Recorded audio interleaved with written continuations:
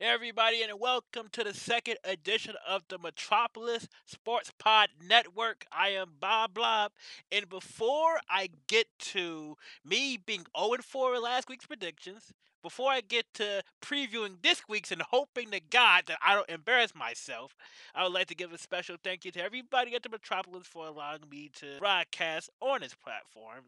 You can find great shows like Action RPG and the Illuminati Podcast on that platform as well. And I'm thankful that they allowed me to talk a little sports to you guys, even though last week I went 0-4. But I'm going to defend myself here because 3 out of the 4 games were kind of a toss up in a way. You look at the Texans and Bills game. History says that the Texans aren't good in playoff games. History says that they don't win playoff games. I mentioned last week that last year they got beat up by Andrew Luck. A couple years ago, Deshaun Watson was injured, and they had to play with what, their third string, fourth string quarterback, and they got beat up. Last week, for the first half, I looked like a genius. I thought I was going to at least get that one right. But then a third down J.J. Watt sack happened. I know what some of you guys are saying, but what about that touchdown that was called back because the refs wanted to use common sense? Look, I don't know what common sense is.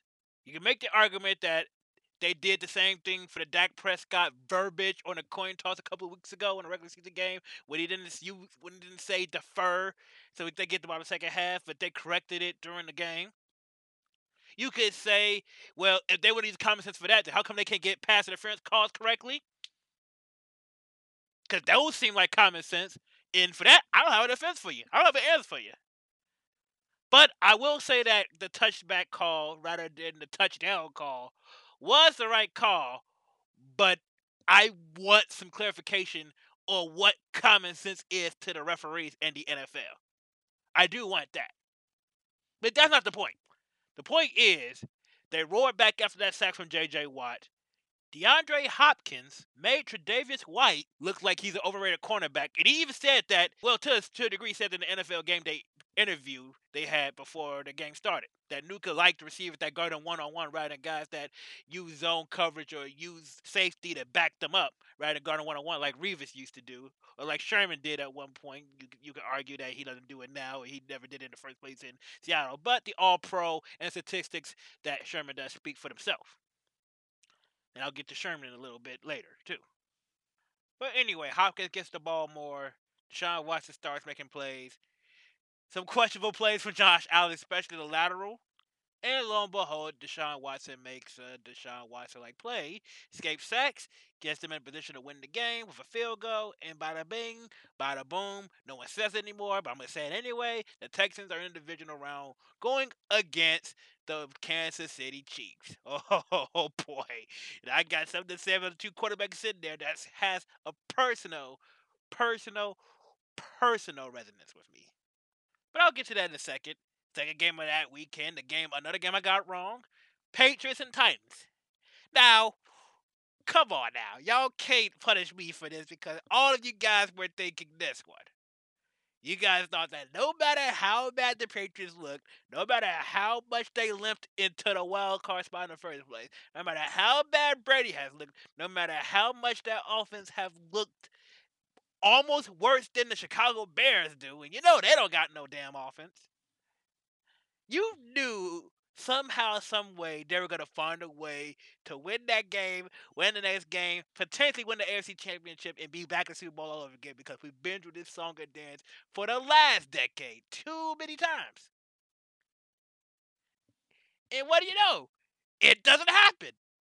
What do you know? Derrick Henry is a really, really, really good running back. And what do you know? Ryan Tannehill somehow, some way, didn't mess it up enough to lose to the New England Patriots. And what do you know? The defense actually gets a pick six after failing so many times to seal the game against the New England Patriots, aka the Evil Empire. That's not a case of something that, oh my God, I didn't see that coming. It's a case of, oh my God, it actually happened. It's a case of, we are not going to get fooled by the Patriots yet again. And they did fool us by actually losing. The Patriots pick was clearly off reputation alone. Not because the team is good, but because of the reputation. And That reputation has come to an end, and Brady's run as New England Patriot potentially has come to an end. But that's something I'll talk about for another day. Seattle, Philly. Carson Wentz went out. I'm not gonna say, oh, the Eagles lost because of that. They lost because they couldn't guard DK Metcalf. Carson Wentz nor Josh McCown, who I found out as of that game was still in the league. Neither one of them was gonna beat Russell Wilson and DK Metcalf. So maybe I'll give you guys that one. Maybe I'll give you guys, if you guys chose the Seahawks to beat the Eagles. That was more of a, hey, this could potentially happen, but might not. So I'll give you guys that one. I'll take the L on that one. But the one everybody is going to have to take the L on. I'm not taking this L alone on this one. I don't think anybody listening to this right now, unless you are truly a Vikings fan, or you truly hate Drew Brees, or truly hate New Orleans, I don't think anybody would have thought that the Vikings was going to beat the New Orleans Saints. I don't want to hear it. I don't. Nobody thought Kirk Cousins, who I still don't believe in, by the way, despite that victory, nobody believed that Kirk Cousins was going to beat the Saints. I thought that was what was going to be a victory for the Saints for sure. But I'll give credit where credit is due. The Vikings look better with Dalvin Cook healthy in their offense, or as healthy as he could get in their offense. Kirk Cousins played some mistake-free football for the most part. Thielen and Diggs is a great wide receiver duo, though they might not play Sunday. Who knows? That's still up in the air. I'll get to that later. But it's time that I do something that hurts me to the core to do. It's time to hold Drew Brees accountable. I'm not going to blame that non-call pass interference at the end zone. I'm not going to blame the defense for allowing that 50-yard bomb to Adam Thielen to get in a position in the first place in the red zone. I'm not going to blame on that. Drew Brees, this is your fault. The fact that you didn't destroy that defense in the Superdome at home in your element, the fact that after you got a red zone with you not on the field, the Swiss Army knife, who got you there in the first place, Taysom Hill, got you there in the first place, running the ball, passing the ball, doing everything good, got you inside the red zone or very close to it. In the very next play, you, Drew Brees, you fumbled. This ain't last year. And you know what? I'm not even going to excuse for last year now. Last year, you could make the argument, oh, that was pass interference. Or what got this whole rule, pass interference rule in the first place. Yeah, that was pass interference that wasn't called. But you had overtime. You had the ball first. And what happened? You drew a pick. That's 2 years in a row that you have failed this team. Yeah, the defense has made some mistakes. And yeah, they've been held responsible. Yes, they've been held responsible plenty of times. They've been called overrated. They've been called not that good. They've been called all that. But everybody, including myself, has given Drew Brees a free pass because, oh, he's Drew Brees. He does great for New Orleans. And yes, he does do great for New Orleans. I'm not going to talk about Drew Brees the person. Drew Brees the person, a great person. But Drew Brees, the quarterback, has proven that he may not be that clutch. It may just be a regular season statistic quarterback. And it hurts me to say, but the fact that you only have one Super Bowl, and that's thanks to freaking Bountygate, with all the numbers you have, with all the stats that you have, with all the stuff you've done in your entire career, one Super Bowl is not enough for you. And you had two shots, two very clear shots in the past 2 years. You might even say three. In the past 4 years, thanks to the Minneapolis Miracle, which is the Stephon Diggs play. And you have failed in all of them. It's time to hold them accountable. I don't think this should be a last year, but the chances of you getting another Super Bowl ring is very, very low unless you go to a stacked team in the offseason. And I know he's not the type to do that. He's going to take a hometown discount because he loves New Orleans so much. But it is time that we hold Drew Brees accountable and start putting the not clutch label on him, or not playoff clutch label on him. But I'm done ranting on the past week. Let's talk about the game coming up, starting with my boy Jimmy G Football and the 49ers hosting the Minnesota Vikings. And just like I said last week, I'm not going 0-4 again. I'm just letting you know that right now. But just like last week, I don't believe in Kirk Cousins. He did it last week. Saints ain't clutch, but you know who is clutch? Jimmy G Football. He's been clutch all season. George Kittle's a dog. The defense, I'm worried about that defense because the second half did not look very good. Jimmy Garoppolo, George Kittle, Emmanuel Sanders. Debo Samuel, Cal Juszczyk as fullback even. All of them has a makeup for the defense's lack of great performances. Lost to Julio Jones, was 1 yard away from losing to the Seattle Seahawks. Another controversial no call on the pass interference. The fact that they didn't watch the clock in Seattle, therefore they avoided a Marshawn Lynch 1 yard touchdown, which I'm sure they would have gotten in order for them to not even be in this position in the first place. Would have been the wild card round. But despite having Joey Bosa, despite having Richard Sherman, that defense does concern me because they did not look sharp over the second half of the season. But Kirk Cousins ain't nobody gonna light you up. Adam Thielen hurt himself in practice as of today, as of Wednesday. Stephon Diggs missed practice because he's sick. Maybe he'll be better soon, but he might not be 100% for the game Saturday. And the Vikings have had a good defense for the past few years. But you know who the Vikings don't have? Jimmy Garoppolo, the best quarterback in the playoffs right now. Don't at me. I don't care if you think I'm being sarcastic. I'm being serious.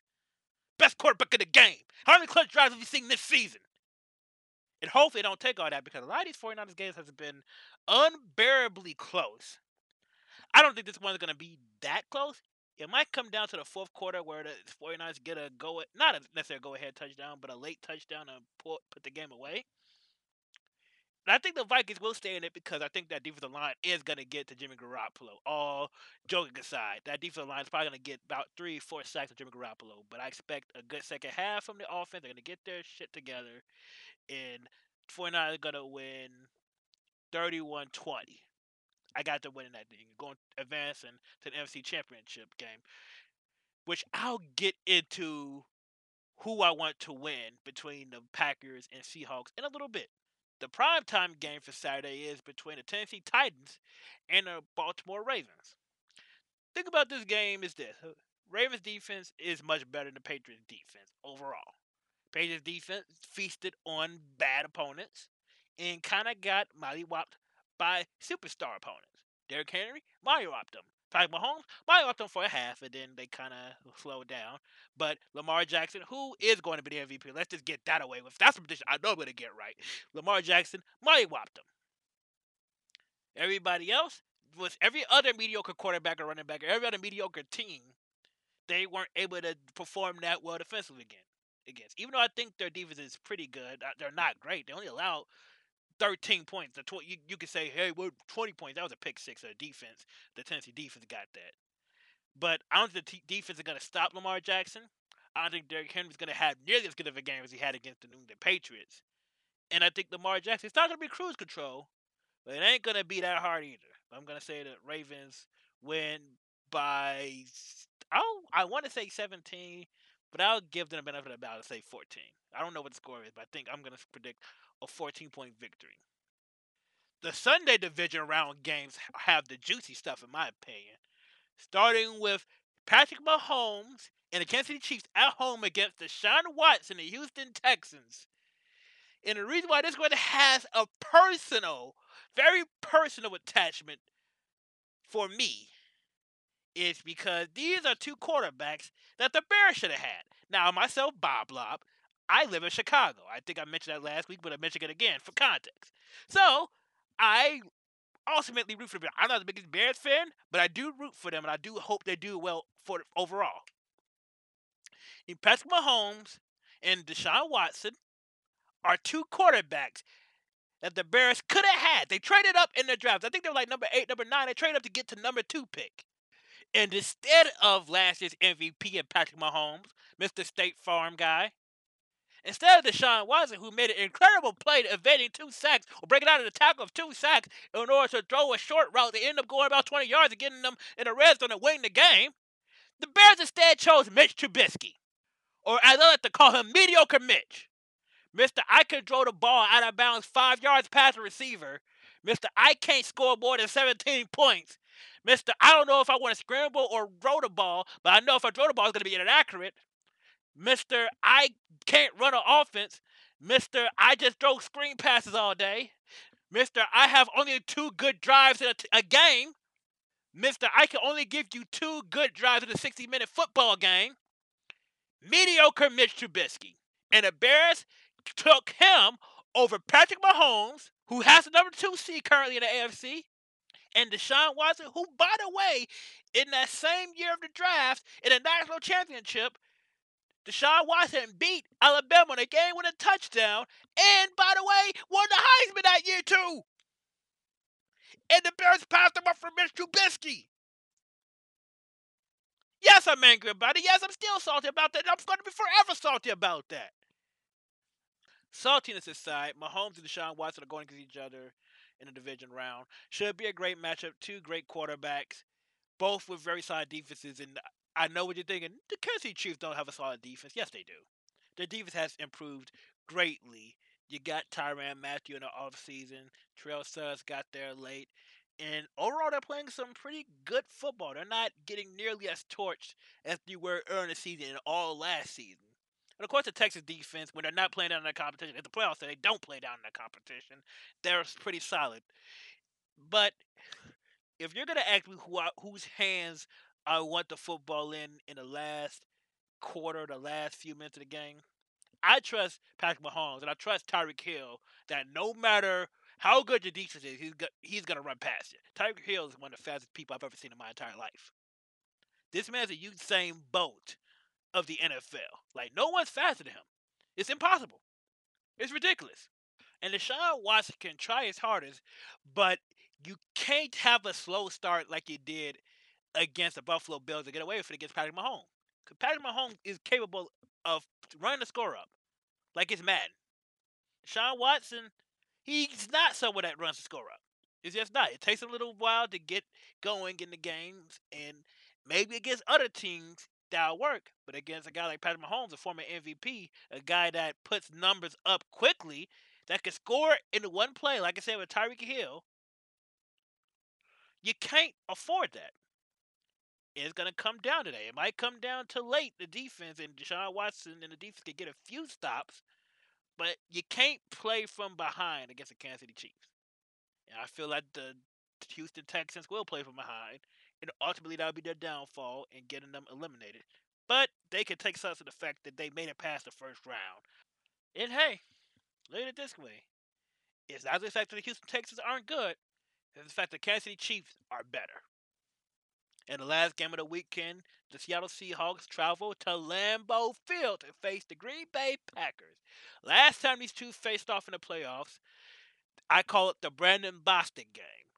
The game where, despite how many picks that Russell Wilson drew, they came marching back. They did an onside kick within 2 minutes, and Brandon Bostic stepped in front, fumbled the ball. Seattle threw down the field. Marshawn Lynch gave them the go-ahead touchdown. Aaron Rodgers tied it, sent to overtime, and then Russell Wilson passed it over them. And the best deep ball pass in the game drew a deep ball touchdown to Jermaine Kearse to send them to the Super Bowl, in which they almost won, but decided not to hand the ball to Marshawn Lynch, and the rest is history. And here's the thing about this game. Russell Wilson continues to prove that he's a one-man wrecking crew in the NFC. Despite how bad the defense is, despite how questionable that offensive line is, and some could say it's not good, Russell Wilson keeps somehow making plays and keeps being the road warrior and keeps getting W's. And the Green Bay Packers defense is the definition of bending but not breaking.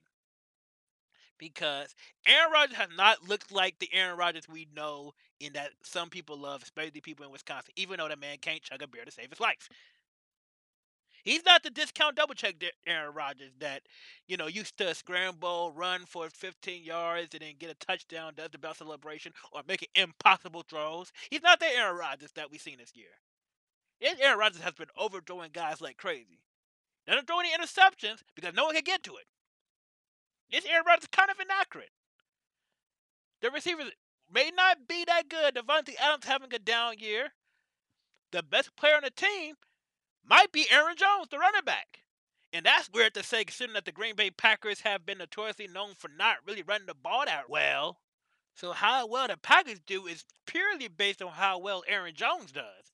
Because I don't think if he has that good of a game, Aaron Rodgers is good enough to beat the Seattle Seahawks. And if you're rooting for the Niners to go to the Super Bowl and want the easiest path, you want the Packers to somehow beat the Seattle Seahawks. You want that defense to not even bend at all, or definitely not break against Russell Wilson, who is a beast. DK Metcalf, who's proving everybody who didn't draft him, proving that they're idiots. You want the Packers to win this game and win big, or at least capitalize on interceptions like they didn't do in the NFC Championship game a couple of years ago. Because if you're a Jimmy G fan or a 49ers fan, or both, you should fear this team. You should fear the Seattle Seahawks. They beat you on Monday Night Football in overtime. Granted, you didn't have all your starters, but it took a questionable no call in the end zone and Pete Carroll and Russell Wilson not knowing how to look at the play clock so they could run the ball in with Marshawn Lynch in inches, inches, inches to not get swept by Seattle in the regular season. You don't want to see that Seattle team get a third shot at you. You want the team you blew out on Sunday Night Football. You want the team that George Kittle ran route on.